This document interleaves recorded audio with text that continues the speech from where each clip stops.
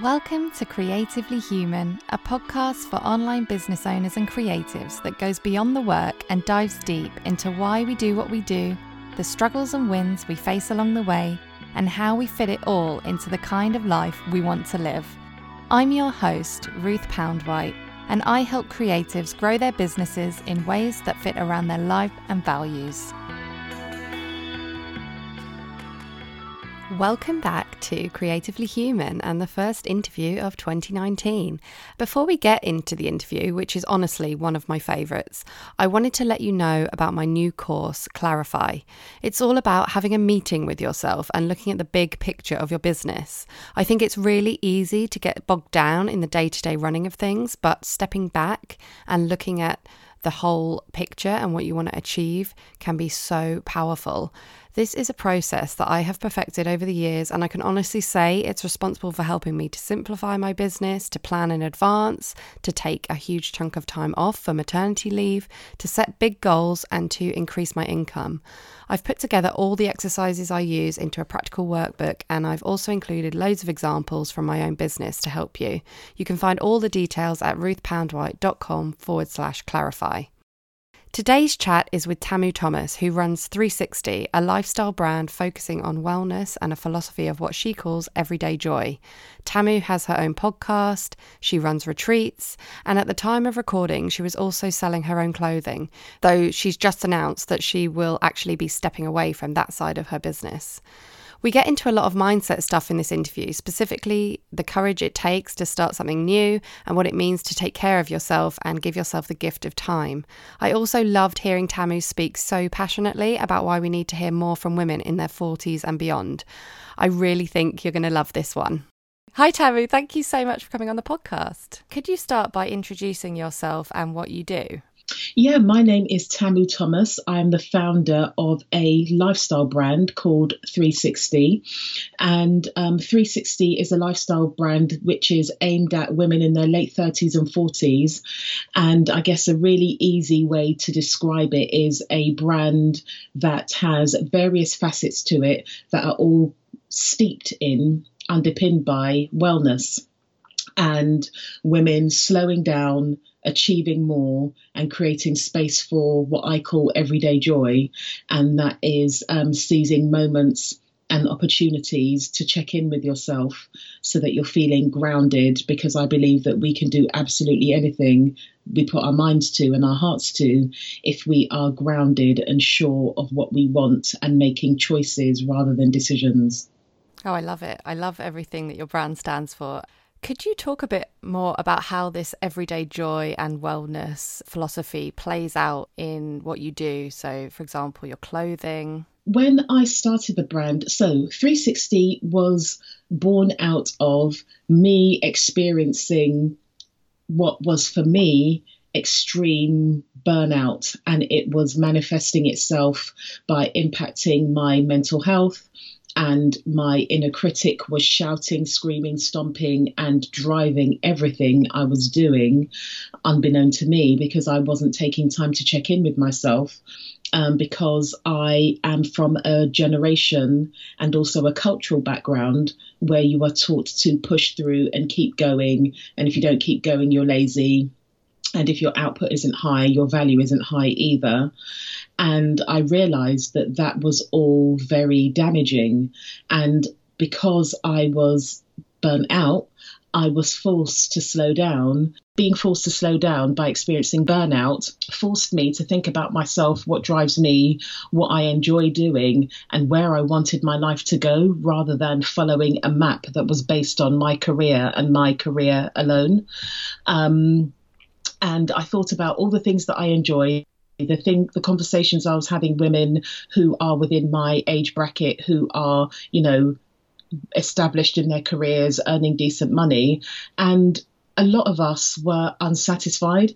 Even my friends who were earning, 80K plus, they could buy what they want. Yes, they had all these material goods, but they didn't feel fulfilled. Mm-hmm. So I thought about the things that would enable that. So with the clothing, I thought about morning routines, there's been lots of research into your morning routine and how your morning can set you up for a great day. And I thought about how much time I faff around and how many conversations I've had with my girlfriends about faffing around, getting dressed in the morning and rushing. And I know that when I'm in a rush, I reach for a one-piece outfit like a jumpsuit or a dress. So I thought about creating a capsule collection, all one-piece outfits that would enable you to get dressed quicker in the morning, not so that you can rush, but so then you're creating time so that you can engage in some kind of practice that will enable you to feel grounded and set up your day. Could be journaling, reading a paragraph, meditating, praying, whatever it is that can help you feel like you, not doing something extraordinary for your child's packed lunch, not making sure your husband has got whatever, making sure that you are doing something for you and creating that time, because we're always saying that we don't have enough time. But my period of having to slow down, but still working and still mothering and still doing the things that I needed to do, showed me that if I simplified and slowed down, I could actually achieve more, because I was cutting out a lot of the nonsense. Nonsense sounds like a strong word, but I was cutting out a lot of the busyness and focusing on being productive. And then I thought further about time. I listened to Oprah's Super Soul Sundays a lot podcast, and the first sentence she says is the most precious gift we can give ourselves is time. And all the women I was having conversations with and still have conversations with, we're always talking about time being a commodity that we don't have. However, we're present on social media, we're present in other spaces, which tells me that we do have time. And I'm not saying that in a judgmental way. It's just more about rethinking how we use our time. Yeah. And that led me to think about creating experiences where women were able to gift themselves time to do things that would really support them to transition from surviving, because it felt like and feels like a lot of us are surviving through life, to actually looking at tools we can use so that we can thrive. Because when we're thriving, we're not going to be martyrs to careers and motherhoods and other people. We'll be more holistic in our movements and our approaches. Wow, that's brilliant. I love it. And yeah, you touched upon an interesting thing, giving yourself the gift of time. And I noticed on the page for your Everyday Joy retreats, you mentioned about how it really is an investment in yourself, for yourself. And that's really interesting, because that's hard for a lot of people sometimes to make that investment. Absolutely. And I think that because we have been, I think very much so my generation, I think millennials and generations below them less so, because they're being brought up with a narrative that putting yourself first isn't being selfish, whereas my generation, it was very much, particularly if you're a woman, that you put everything beforehand, because we were the generation that were being taught we can have it all, but having it all is a myth. We can have it all, but not all the same time. But we were taught that we could literally juggle everything, which meant that we were always putting ourselves last. And I describe it as an investment because we often think that giving ourselves time means that we're taking time away from something else that is more worthy than we are. So I call it an investment because it is literally exactly that. And you are worthy of investing in yourself. If you don't invest in yourself, nobody else is going to think that you're worthy of investment, because we're creatures of habit. If we have people that are constantly giving and we constantly appreciate what they're giving, we're going to continue appreciating what they're giving and sort of coast through, rather than think of the fact that actually this person must be giving up, compromising, doing whatever, taking away from themselves to give to me. And what I found through my journey, in inverted commas, and also in my motherhood journey, is that if I don't take the time, then the quality of what I'm giving elsewhere is compromised. Whereas if I do give myself time, I'm able to show up in other spaces in a way that I wouldn't if I was dragging myself there reluctantly, feeling like, gosh, I'm doing this thing, but I haven't done these things that I need to do for myself. So I'm really trying to help women understand that giving themselves time, this precious gift of time that we give to others so freely, is an investment that will enable us to give ourselves even more so in different ways by choice, not by decision or through guilt or martyrdom. That's such a great message. And actually, I read recently, someone said that time is a feminist issue, and I totally get that. It makes so much sense. Because we literally, if you think about our passage through history, since information has been recorded, when it's to do with women, the narrative is always about giving. Always about giving. And I do think that there is some truth to us being, or a lot of us being, natural givers, nurturers, and all that sort of stuff. But in that role of being the giver, being the nurturer, when are you actually giving and nurturing yourself? I think it's a Bible saying, but, charity begins at home. If you're not being charitable with yourself, you do end up at some point in time being reluctant in giving to other people. I would much prefer my giving to be a joyful experience, because I've taken care of myself, and I therefore have more to give strategically, and not all the time. But when I'm showing up for you, I want to be there. I'm doing it because I want to support you, and I'm supporting you with my full heart rather than begrudgingly. Yep, definitely. And I'd love to know if you have any specific ways that you bring this everyday joy and self-care, wellness into your own life. The message that I'm trying to impart is that self-care isn't this new thing to add to your to-do list. It's something that you can slot in at any time. So when I work for myself now, but when I was employed, my self-care looked like going into, if it was a miserable day, sitting in my car for 15 minutes or so and listening to music or a podcast or doing something that gave me a bit of a lift and some inspiration. In my day-to-day now, my self-care looks like starting the day with gratitude.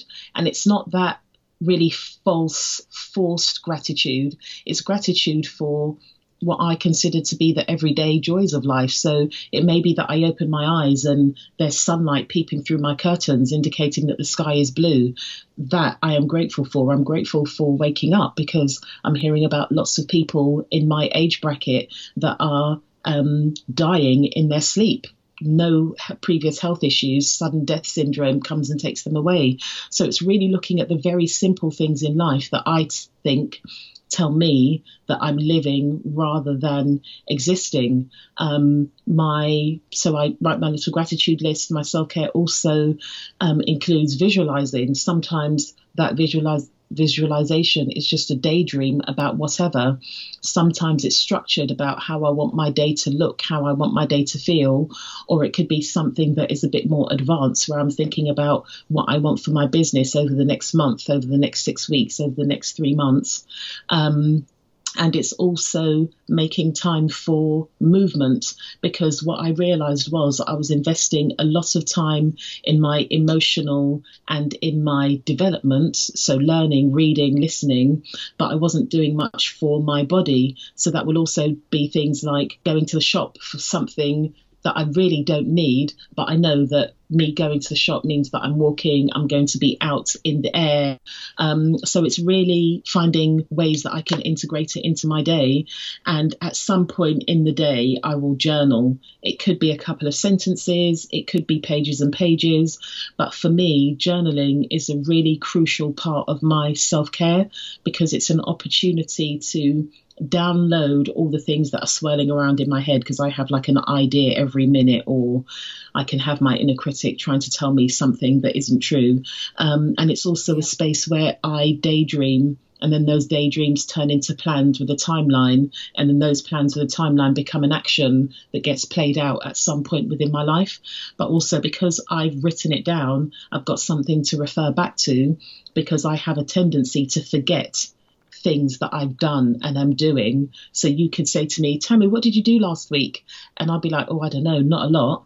But actually, when I refer to my paper, I can see that I did so many things, and it can help me sort of stay on the side of I am doing stuff rather than my natural default, which could be, oh my gosh, I'm not doing enough, I'm not being productive enough. So yeah, I think you can really slot it in. And sometimes it can just be a case of, right, it's lunchtime now, I'm having a lunch break, I'm going to sit down with my book, I'm not going to look at my phone other than putting my timer on, and I'm going to read for half an hour. It's such a good message to remember that we can just slot it into our everyday lives. And I'm also a massive fan of journaling. And what you touched on there was noticing the positive things, as in the things you have achieved. And I've noticed in reflecting on my own business and my journey throughout the years that I do have a tendency to forget all the things that I've achieved and focus on the things that I don't achieve, because sometimes when you work for yourself, you do have a day where you don't get anything done, but it's fine. It's so, I know that it's all about safety and keeping us safe and containment, but it's so interesting to me that a lot of us are so hardwired that way that I come across really high flying women that are in very senior positions within their organization or have done really well in business, and they will still beat themselves up about not being productive enough or for resting, like we're machines. Yep. So I think that when we slow down and we do take notice of things that are happening around us, we can then have this sort of resolve that when a mistake, a misstep, you've calculated something incorrectly, like me and my fabric last week, rather than dwelling on the fact that you've made a mistake or something's gone wrong, now I do have that second or those few seconds of, oh my goodness, what have I done? But then I automatically flip and I'm like, okay, then, well, where's the lesson? There's the lesson. Thank you very much. Noted. Let's keep it moving. So I think that it's really important for us to take notice of everything, not do this, oh my gosh, I'm just going to focus on the positive because that's really fake, but understand that we're supposed to make mistakes. Things are supposed to go quote unquote wrong because there's learning in there. And my tools for keeping myself in that state of a foundation of contentment have been much more useful to me in those moments of, oh my goodness, that wasn't supposed to happen, because I've then got a pathway to get back to my baseline of contentment. It is a practice, isn't it? I mean, it takes time to teach yourself and to actually believe it, no matter how often you're doing it. Absolutely. It takes time to really build it into yourself. Ruth, I'm 41. I've just learnt this lesson. I was going to ask you about that actually, because if I'm correct, your business is quite new. Is that right? Very. Launched in May this year. May. Wow. And I'd love to hear the work you've done on your mindset. How has it affected your mindset? How have you had to change the way you think about things to push forward and start this new thing and put it out into the world? Gosh, Ruth, have you got all day? The mindset work has literally been the catalyst for everything. So prior to, I've always been interested in personal development. I've always believed that, I know that people walk around and say things like a leopard can't change its spots. I do think that there are parts of us that fundamentally are ingrained and it's difficult to change. But I do think that we all have the capacity to change and we all have the capacity to learn new things. But the application can be something different. So it started off with me experiencing burnout and being forced into a position where I had to take up self-development, personal development, introspection and all that sort of stuff, because I wasn't conscious of the things that were driving the more shadowy parts of my behavior. And so I had to really delve into those. And that took quite a long time. I'm waffling here because I'm skirting around an issue. I was depressed. And I didn't realize that I was until I was forced to sit still and realize that me having anxiety and experiencing a couple of panic attacks was my body telling me that I had to stop. So I was left with no choice. And I think for me, that had to happen. And now I'm grateful for that experience. And that led to me looking at personal development in a totally different way. So things that I would have dismissed previously as cliche, as really American, fuzzy, nebulous stuff that wasn't really grounded in anything. Upon further exploration, I was able to see that there was scientific studies that backed up a lot of the practices and a lot of the theories that are shared within the personal development world. And once my brain understood that, I was able to invest in it wholeheartedly. And once I understood that it wasn't about masking my more, I guess, I can't think of a better word, negative attributes. Once I realized that it wasn't about masking those, it was about working with those, I was free to give myself permission and decide that I was going to look at things differently. And something that solidified my own learning, reading, the podcasts I was listening to and audiobooks and stuff was having coaching, because having coaching really enabled me to integrate all of the things that I was learning and apply them to myself and my experience in a way that was helpful, rather than thinking, oh my goodness, but Oprah, it's easy for you to say that because you're Oprah, or Deepak, it's easy for you to say that because you're Deepak. I was actually able to flip it. And the coaching I had was with a lady called Nicola Ray Wickham. She's got a company called A Life More Inspired.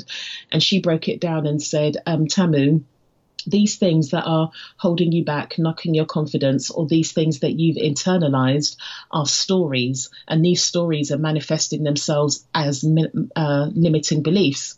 And the beauty of a story is you can rewrite the story. You can tell yourself a new story.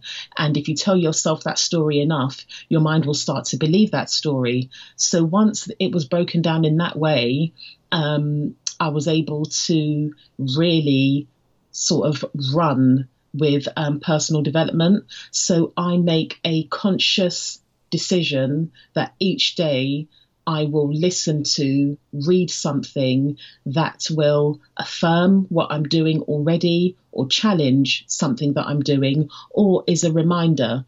So you see lots of things on social media saying you don't need to keep reading personal development books, you need to apply the lessons. Well, for me, I need to keep reading them so that I can apply the lessons, because what I'm up against is 40, well, not 40, but like a good 38 years of limiting beliefs that I now have to dispel. It's not going to happen overnight. It's going to be a continuous journey. And I know for me that it's something that I'm going to need to do all the time, especially working for myself and not having those checks and balances that you ordinarily do when you're working within an organization, where you have your appraisals, you have your supervision, and people give you constructive feedback as well as giving you that boost. At the moment, because I'm working in a space that is relatively new in terms of focusing on a specific age group and having conversations about things from perimenopause to, you know, I don't know, whatever it is that we talk about, I'm in a space where women need this and want this and are seeking this. So I'm overwhelmed with, oh my goodness, this is so fantastic, but I don't really have, this is really great, Tamu, and you could make it better by doing this, that, and the other. Because we're so in need that anything is better than nothing. And I'm not saying that to criticize myself. I'm just saying that this personal development helps me do the reflection and think, this is great. These are the steps that we need to do to evolve and make sure that we're keeping up with the way that we are quickly evolving, because we're now understanding more about what we need to do what we want. There's so many things you've said that I want to ask you more about. And one of them is the way you are deliberately speaking to women in their late 30s, 40s and beyond. And you also, part of your brand is the podcast, and you share interviews with these women, diverse range of women on a diverse range of topics. So I'd love to know more about why that is so important to you. Because we're just not having those conversations. So as you can tell, I love talking. And prior to podcasts, when talk radio, I guess, on the internet was called internet radio. I wanted to have an internet radio station, but at that time I didn't have anybody to do it with, and just decided I wouldn't be able to do it because I couldn't do it on my own.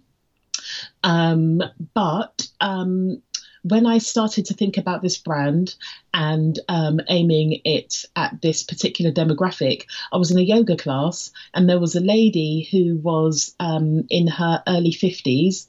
And we were talking about my brand, and she was like, yeah, nobody talks about stuff.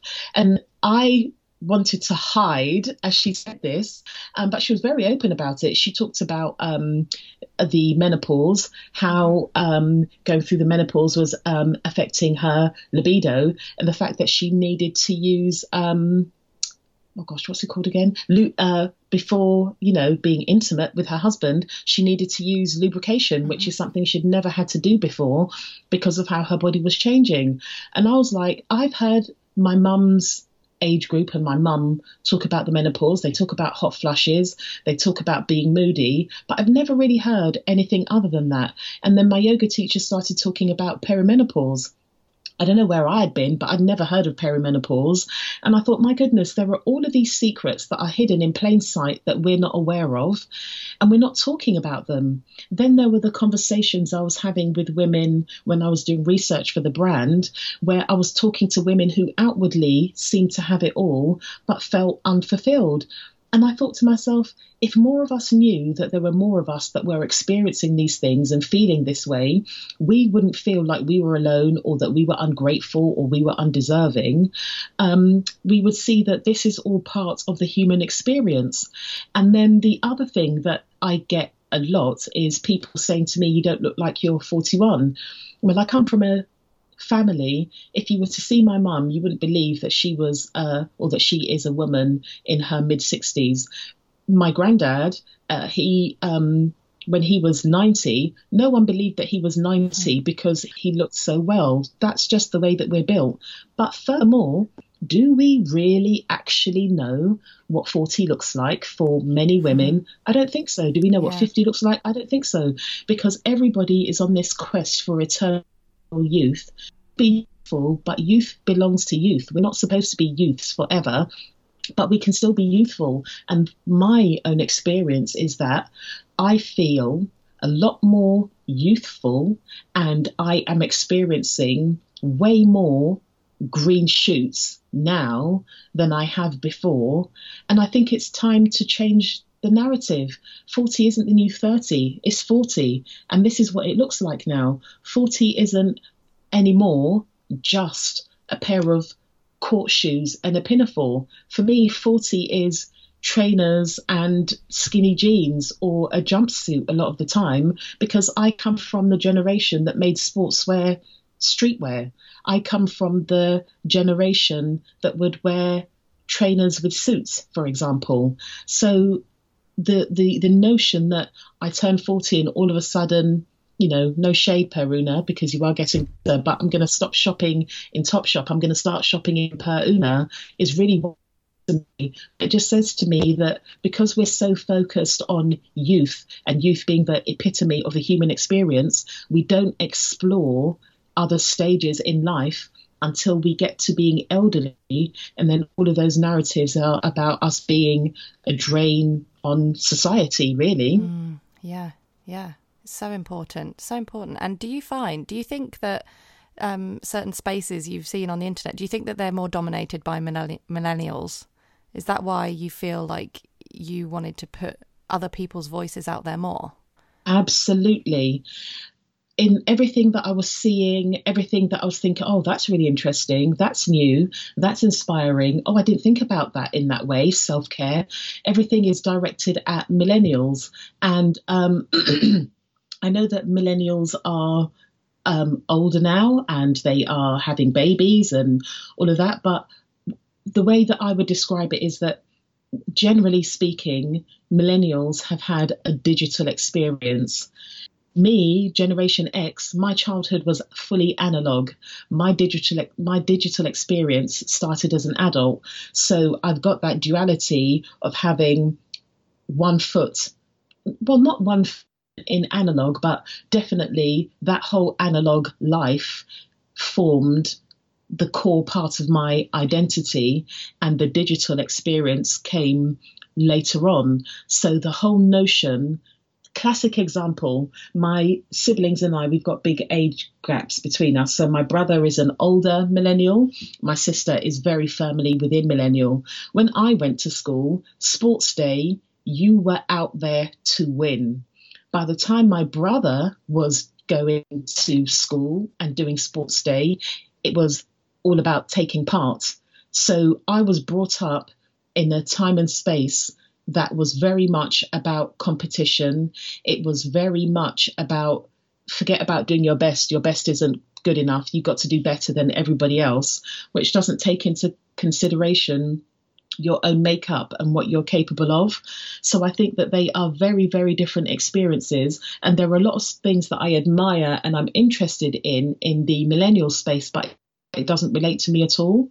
And whilst millennials may be thinking about, I don't know, starting to have a family and all that sort of stuff, I'm thinking about the fact that I'm 41, and biologically speaking, my body is starting to lean towards slowing down. So that does include things like perimenopause. That does mean that I have to be more mindful about my fitness because I need to invest more in it. It does mean that I need to be mindful about what I'm eating and the sort of exercises I'm doing because my bone density is starting to change and things like that. They're quite different conversations and quite different brands of self-care.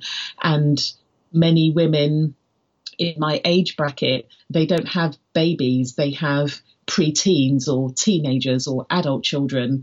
We're not having conversation. That's if they, do have children. We're not having conversations about what that means and how that affects you emotionally and physically. For a lot of us who were taught that you put your family first, that means absolutely everything. Many of us are getting to a stage where we're like, oh, okay, that's really interesting. I've compromised a lot for my family. I've compromised a lot for my partner. What do I do now? That element of me has gone. Or you have made choices, or life has turned out in a way that you don't have a family. So you were possibly working harder in other aspects to prove yourself, because at that stage, women making choices, or women of my generation making choices not to have children, the sort of whisper underneath that would always be, oh, there must be something wrong, or it's because she hasn't found a partner. People don't realize that actually, as a human being that has a womb, you can make a choice not to use that to procreate. And even things like this whole notion, push through, keep going. As you go through the stages of life, if you think about it, spring, summer, autumn, winter, there are things that you can do in spring that you can't do in summer, you can't do in winter, vice versa. So I think it's also important for us to have these conversations so that we're not beating ourselves up about not being able to do things that perhaps we could do really easily in our 20s, because that's not what we're supposed to be doing. We may have evolved emotionally, but biologically things are still the same. So there are times that we have to honor where we are at biologically, and that will assist us emotionally. Yep, it's so true. And I don't want this to sound, I don't know, patronizing or something, but people like me, a millennial, have a lot to learn from women who are in that older age bracket. And I think that is so important. And for me also, intergenerational learning, I feel like when you're in your 40s, early 50s, you're in the middle. So you can influence those above and those who are younger. But if we're not having conversations that provide us with pathways and templates of what it is to grow through life, we are going to con ourselves into thinking that we should be having these creams and these fillers and all of these things so that we can stay young. If you want to do that because you want to do that, that's absolutely fine. No one has the right to tell you that you shouldn't do that. What I hope for all of us is that we're doing those things because we want to, not because we're trying to keep up with a societal message which is based on a very narrow-minded patriarchal standard, which is that women are accessories and eye candy. Yep. And I guess it also comes back to that thing of, like you said, it's either this kind of stereotype in our culture of what women are, or and it's important to have this space, like the space that you're creating, where you're actually talking to real women about real things, and then other women can see women like them. Absolutely. Somebody sent me a message yesterday which actually made me stop in my tracks and made me glassy-eyed, well, made me tearful. And one of the things she said was, seeing me do what I do has told her that she can do what it is that she wants to do. And that is so powerful for me, because sometimes we just need to see quote unquote average everyday women making steps to live the life of their dreams. Looking at people like, I don't know, Sophia Amoruso or Michelle Obama, sometimes we forget that they are also human beings, and they seem so high up and far away that we can be intimidated because we think, gosh, they've got a team, they've got all these people around them. But when you see somebody like me, for example, or somebody that you consider to be a peer, and you're actually seeing the steps that they're taking, it gives you the permission to show up and think, actually, I can do this. And if I make a mistake, it doesn't matter, because that's what we're supposed to do. It's part of the human experience. And as you progress through that, you then start to understand that these people, you know, Arianna Huffington, all of them, they started somewhere, because we're all human beings, and they all have made mistakes, have, you know, learned lessons and paid them forward. So we are literally all capable of everything. But I think it's really difficult to see that if you're not seeing people that you relate to making steps to, you know, thrive. Yeah, yeah. And that letter you received, that's just confirmation that what you're doing is so worth it and so needed. It's Absolutely. great. Absolutely. I'm going to shift gears a bit now, because there's something else I want to ask you about before we finish. I recently saw that you were interviewed on ITV News about fast fashion. So I'd love to hear your thoughts about that, and how you were intentionally moving away from that in your clothing. Yeah, when I first started, I wanted to be a fully ethical, sustainable brand, but my experience is that it is very elitist because the price point is so high. So I thought about, how else can I create something that isn't buying into this fast fashion, that is supporting women to be themselves and, you know, have their style and all of that, without feeling like they've got to chase the next ASOS delivery and whatever else. And I thought, well, actually, we wear the same things over and over and over again. We may buy new things, but often we wear them a couple of times, or they sit in the back of the wardrobe. So I thought about contributing to ethical fashion, number one, by producing in England. Number two, supporting another female founder. So the factory I use is owned by a woman, and coincidentally, all of her staff are female. So I'm supporting the local economy, and by sourcing fabrics in the UK, even though they've come from elsewhere, I am having a smaller carbon footprint. And then I have been intentional about designing clothes that are wardrobe basics, so you can wear them over and over and over and over again. That is my intention, and style them differently with your shoes, your accessories. You may decide to wear it with a cardigan, a blazer, or whatever, to make that outfit slightly different. So I really want to, my intention is to show people that you can still look stylish, you can still be on trend if that's what you would like to be, but using what you already have, and you don't need to buy copious amounts of stuff. So your jumpsuit can become on trend because of the accessories you wear with it, or because of the shoes and how you style it. So it's to move away from feeling like you need to have volumes. Keep it simple. My collection is 6 pieces. I'm not sure if I will expand from that at this moment. I'm pretty sure that I will stick to one garment outfits.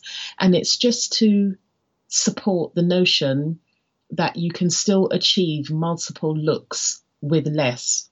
And the whole thing about sustainable fabric, what I have learned is I could buy a jersey fabric that has been made with organic, ethical cotton.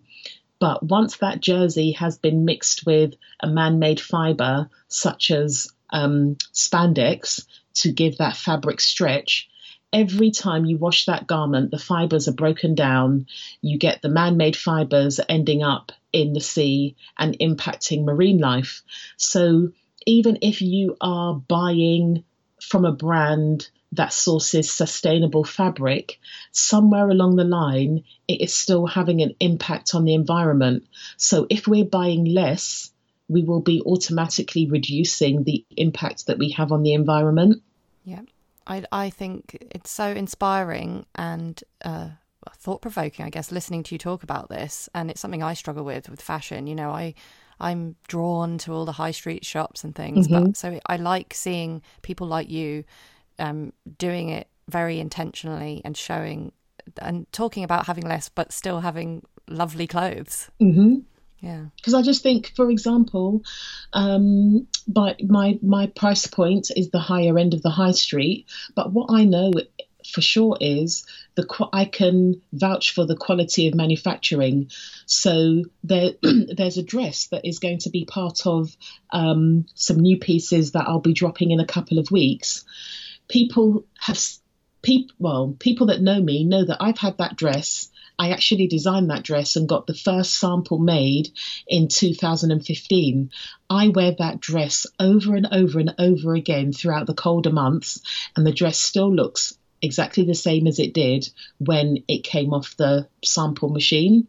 So it's about investing a little bit more, but knowing that you're going to get the value because you're going to get the longevity.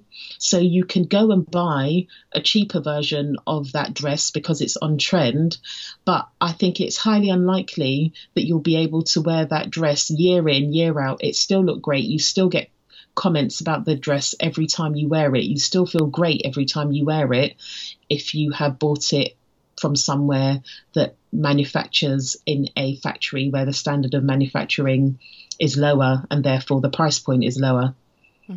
Yeah, it's just such a good case for buying more intentionally from smaller brands and choosing what you buy carefully. Right, we've been talking for quite a while now, so I'm going to ask you a few parting questions before we wrap up. The first one is, what has surprised you most about your business journey? Oh gosh, what has surprised me most has been the support from all sorts of places. And it's not because I didn't believe that women could support women. I know that lots of people have narratives about women being, really catty and whatever else. But we are in a place where we want more. We know we can have more, and we know that we don't have to wait for anybody else to give us this more. So the thing that I've really been pleasantly surprised by is the support I have had from women and the fact that people get it. When I was first launching, I was a bit nervous about people understanding the facets that make up 360, because quite often people think a clothing brand should be a clothing brand. If you do retreats, you should do retreats. If you do, a podcast, you should do a podcast. But people are really buying into this fullness, this holistic package. That has been that has surprised me the most. That has been really beautiful. And that people have been willing to invest in a brand that they didn't know about because they understand the story and they like to see the person behind the brand telling the story, and they are actually investing in your whole package. So I know for sure when people are buying a dress, they may see a rainbow dress and think, oh my goodness, I love that dress. But they then always read the story behind the dress and fall in love even more. So true. So true. That's a good business lesson there as well for sharing our stories. Yes, totally. Second question. What is something you're obsessed with at the moment? My current obsession, it will be a lifelong obsession, is thriving. I am obsessed with thriving, because my experience has been that I thought that life was surviving. Unfortunately, at this point, something weird happened to our internet connection, but luckily we were at the end and Tammy was just about to share where you can find her. Her website is live360.com, all in letters, no numbers, and she hangs out mostly on Instagram at live360. Same again, all letters, no numbers, and she also has a podcast, 360 Conversations. Thank you so much for listening to another episode of Creatively Human. It would really help me and the podcast if you could take a moment to review, rate and subscribe. I'd also really love to hear from you on Instagram at Ruth Poundwhite, where I like to get a bit philosophical about online business. And you can find me on my website, ruthpoundwhite.com, where you can read the episode show notes, subscribe to my behind the scenes newsletter, or read more about my own experience of running a creative online business.